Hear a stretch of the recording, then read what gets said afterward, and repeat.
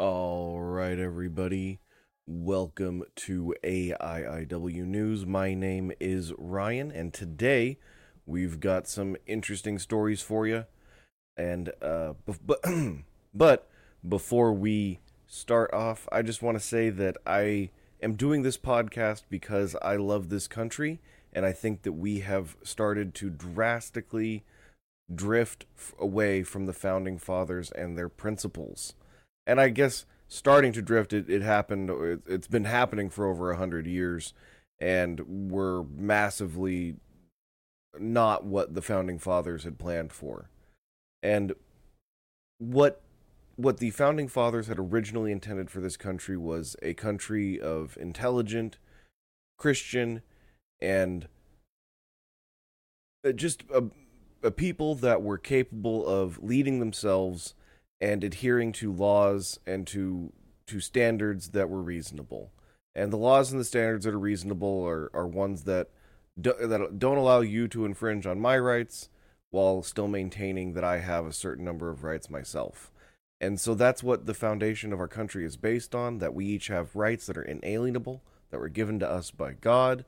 And what has happened is there is a parasite that has latched onto our government and has begun to suck the life out of it, and in that process it has trampled upon our inalienable rights. And that parasite is the bureaucracy. The federal government was never designed to have any kind of bureaucracy like it has today. There are tens of millions of people that are directly employed by the United States government. More people are employed today than lived in the country in 1776. Okay, more people are employed directly by the federal government than lived in the country in 1776. And I know that's kind of a silly comparison, but I just want you to realize the magnitude of the problem that we have. This country was set up where each one of us is a Caesar. So my liberty is to give away my right to government to the government, the right to governance to the government. And for the large part, that's been a good bet for most of society, that you give away your individual freedom to a larger power for protection, for safety, for food, all those sorts of things. But today, in our government, we have a certain set of agreements, and they have been radically and brutally trampled upon. So I just wanted to start off with saying that I love this country. I think it's the greatest one that exists today. Probably one of the greatest to ever exist besides Israel. And even them, they messed up their their country almost immediately, and they were being directed by God himself. So, it would be rather foolish to think that we could do much better for much longer. Uh, Now that I've gotten that little bit of a rant out of the way, I hope you enjoyed that. Today is June 27th, 2023. It's a Tuesday. And as of this morning, I have some articles for us to read. We're going to get started by an article by Joseph Boyle out of Barron's. And it says, "Will AI really destroy humanity?" And it says, "The warnings are coming from all angles. Artificial intelligence poses an existential risk to humanity and must be shackled before it's too late. But what are these disaster scenarios, and how are machines supposed to wipe out humanity? Most disaster scenarios start in the same place. Machines will outstrip human capacities, escape human control, and refuse to be switched off. Once we have machines that have a self-preservation goal, we are in trouble," AI academic Yoshua Bengio told an event this month. So, as Christians, do we believe that this is how the earth will ultimately, with the fate, that this will be the fate of the planet? So, as Christians, will this be the fate of the planet? No. The answer is emphatically, absolutely not. Now, there could be a role that AI plays in the end times, but as we see in the end times, they are human beings that are the actors, and they have specific roles and functions that they play. And AI doesn't really fit very many of those. Now, there could be a couple roles that AI could play, possibly some kind of a beast, possibly some kind of, not the Antichrist, but there's other entities that help and work with the Antichrist. That could be artificial intelligence, those sorts of things. The coming world leader could use an artificial intelligence to help sway the public. He could make one based off of his own personality that then works and does things that sort of fulfill Bible prophecy, and not sort of, they would exactly fulfill Bible prophecy if it is the fulfillment. And so, yes, AI might play into destroying humanity, but that would only be as part of God's plan, okay? And so that's what I wanted to highlight here, is that we know what God's plan for humanity is, and that is to be destroyed by fire. So the first time we were destroyed by a flood, and that was horrible, and we got Noah out of that. That's who we are all related to today. Now, the next time, God will ultimately have to wipe out the planet again. This time it will be by fire. And so we see the rainbow was given to us as a promise that God would never wipe out humanity with a flood again, and that will hold true. And what we will also see is that in this era, God has also provided a way for us to be saved through his son, Jesus Christ. And so we definitely don't need to be wiped out in the same way.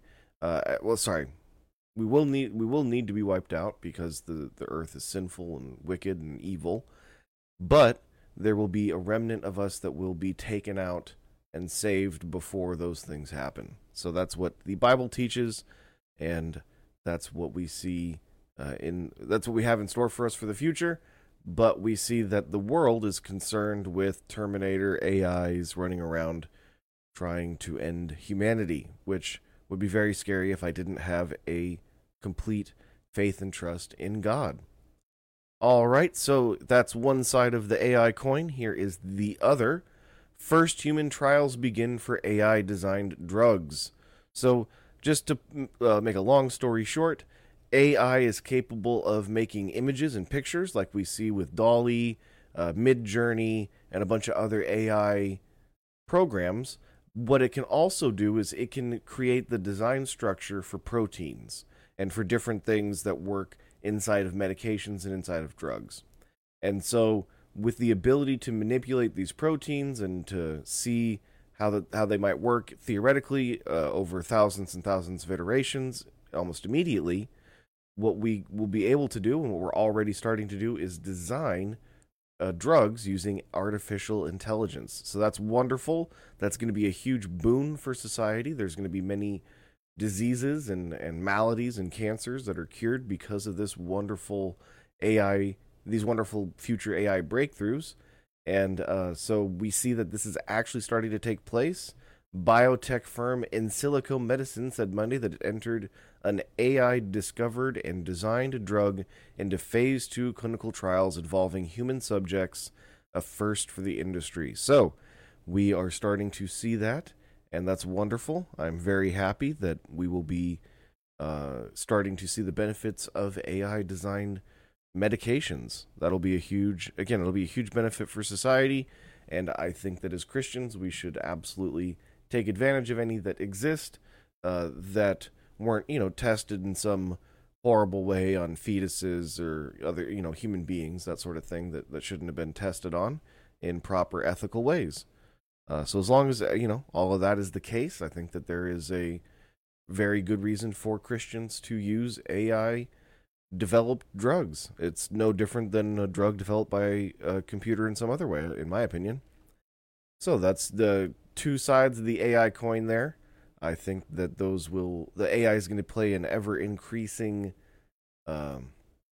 role in our lives, and it's something that we should, as Christians, be aware of, but not be overly afraid of, because ultimately God is in control. All right, so we have the ACLJ, that's the American Center for Law and Justice. It's kind of a Christian proxy for the ACLU. Okay, so the ACLJ, it's run by a man named Jay Sekulow. He is a lawyer who has represented cases in front of the Supreme Court. But today we are seeing Jay, so I think his name's Jordan Sekulow. He wrote a piece on the Wagner private military group. That is outfit out of Russia that runs all of their private military operations around the world. Recently, the leader of that, his name is Prigozhin, Yevgeny Prigozhin. It's right there in the article. And what we see is that it has an interesting story. At one point, he was a prisoner. He got out. He then started some kind of a culinary business, not a restaurant. It was a the word escapes me, but basically he provided food for private events. Ultimately, Putin ended up hiring him and used his services at a number of Russian private events, eventually ending, I believe, in what is a money laundering scheme to the tune of billions of dollars that gets laundered through this. Why can't I think of the word? But basically, they would serve food at large private events. Food Services Corporation. So he has an interesting tale there to then run a legitimate Wagner mercenary group, WMG.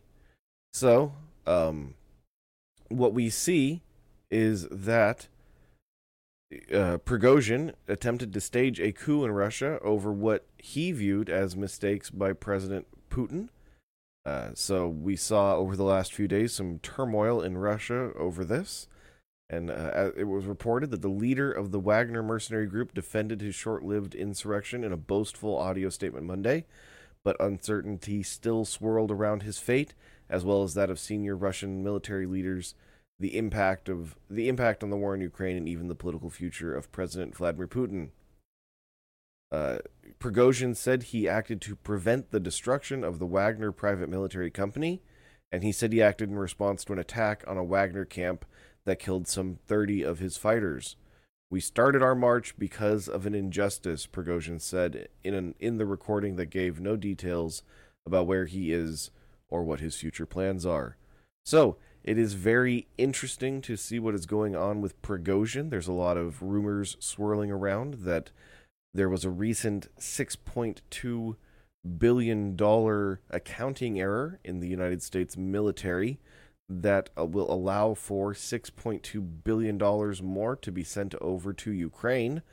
And there are a number of people that speculate that that figure is going directly to Prigozhin if he is successful at his coup attempt of Vladimir Putin.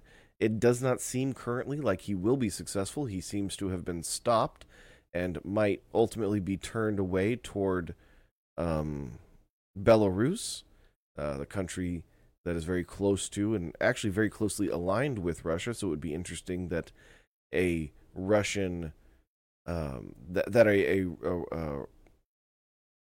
would be interesting for a Russian a person who revolted against the Russian regime to end up in Belarus when it is so closely tied to the Russian regime.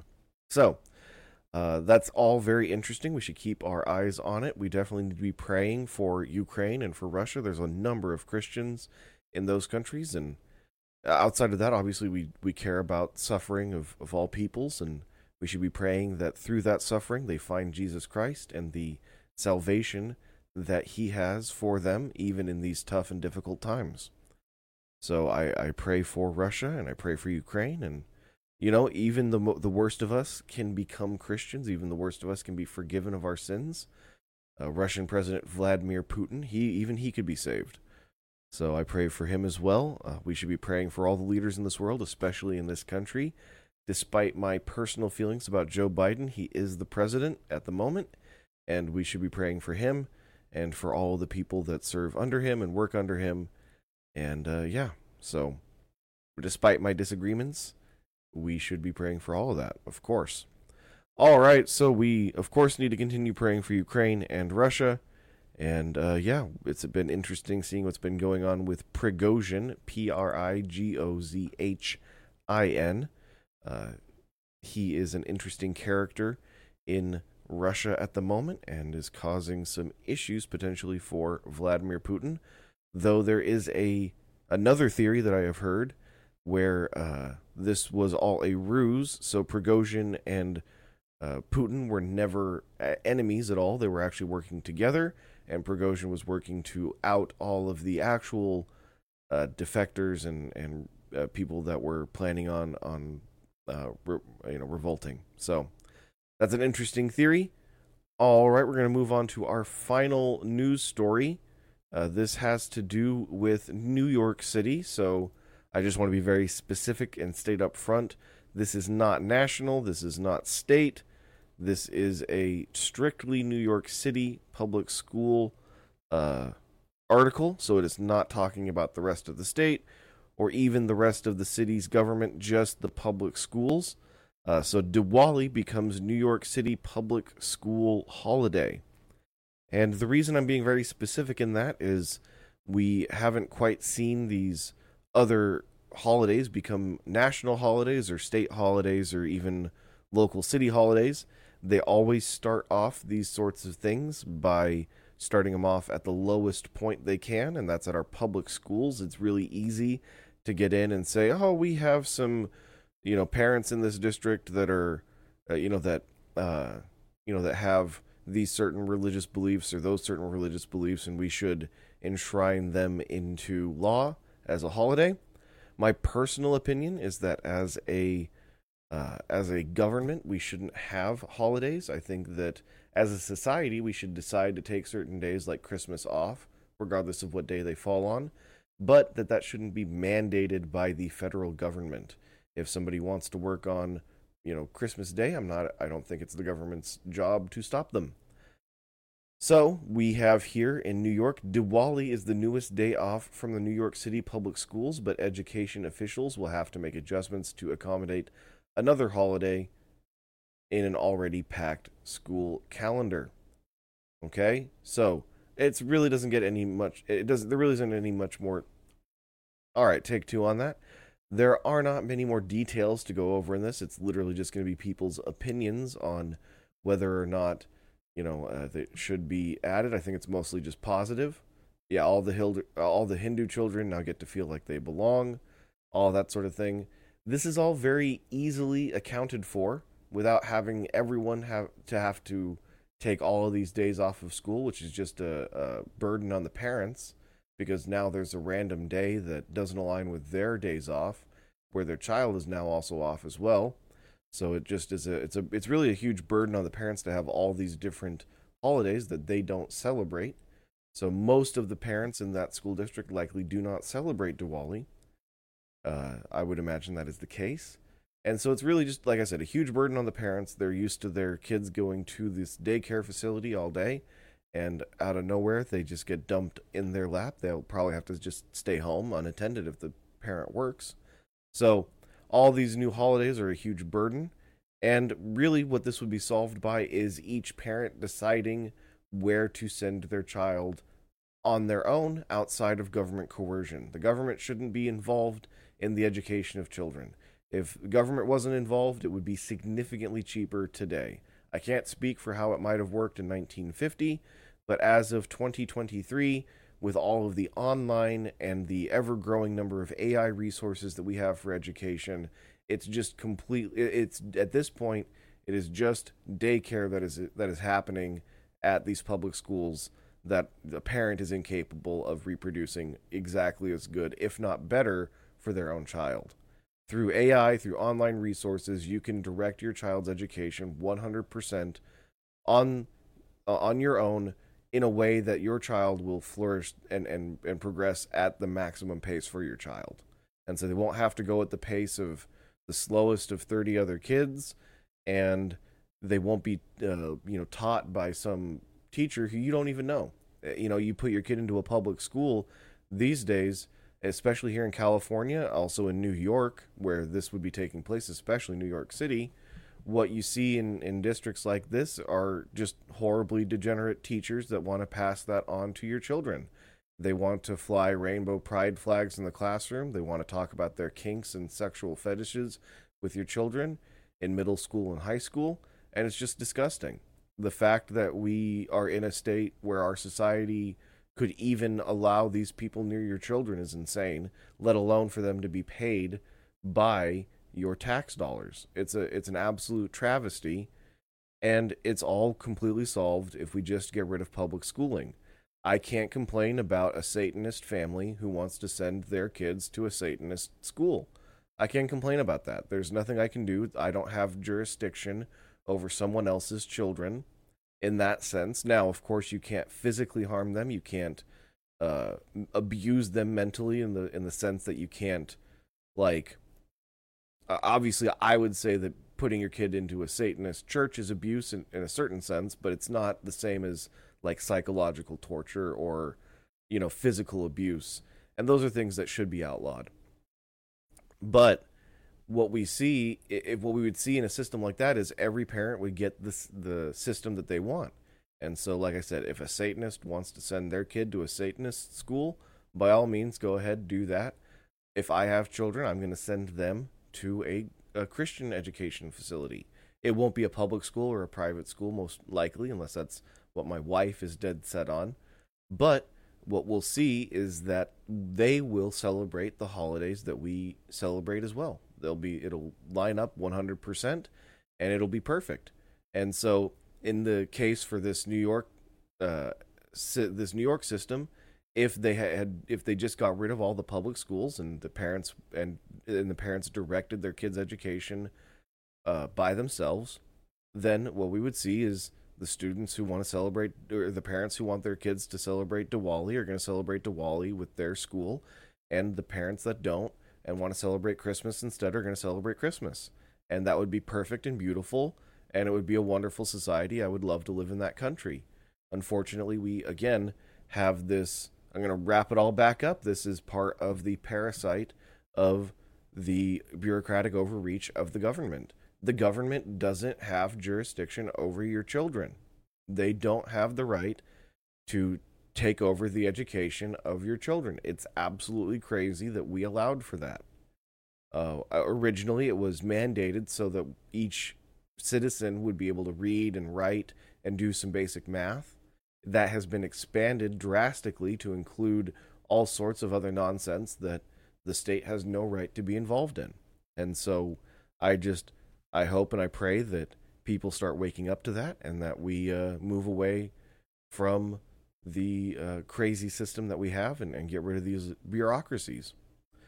So I'm going to end by reading out of Proverbs. I'm going to reread the section that I read last time.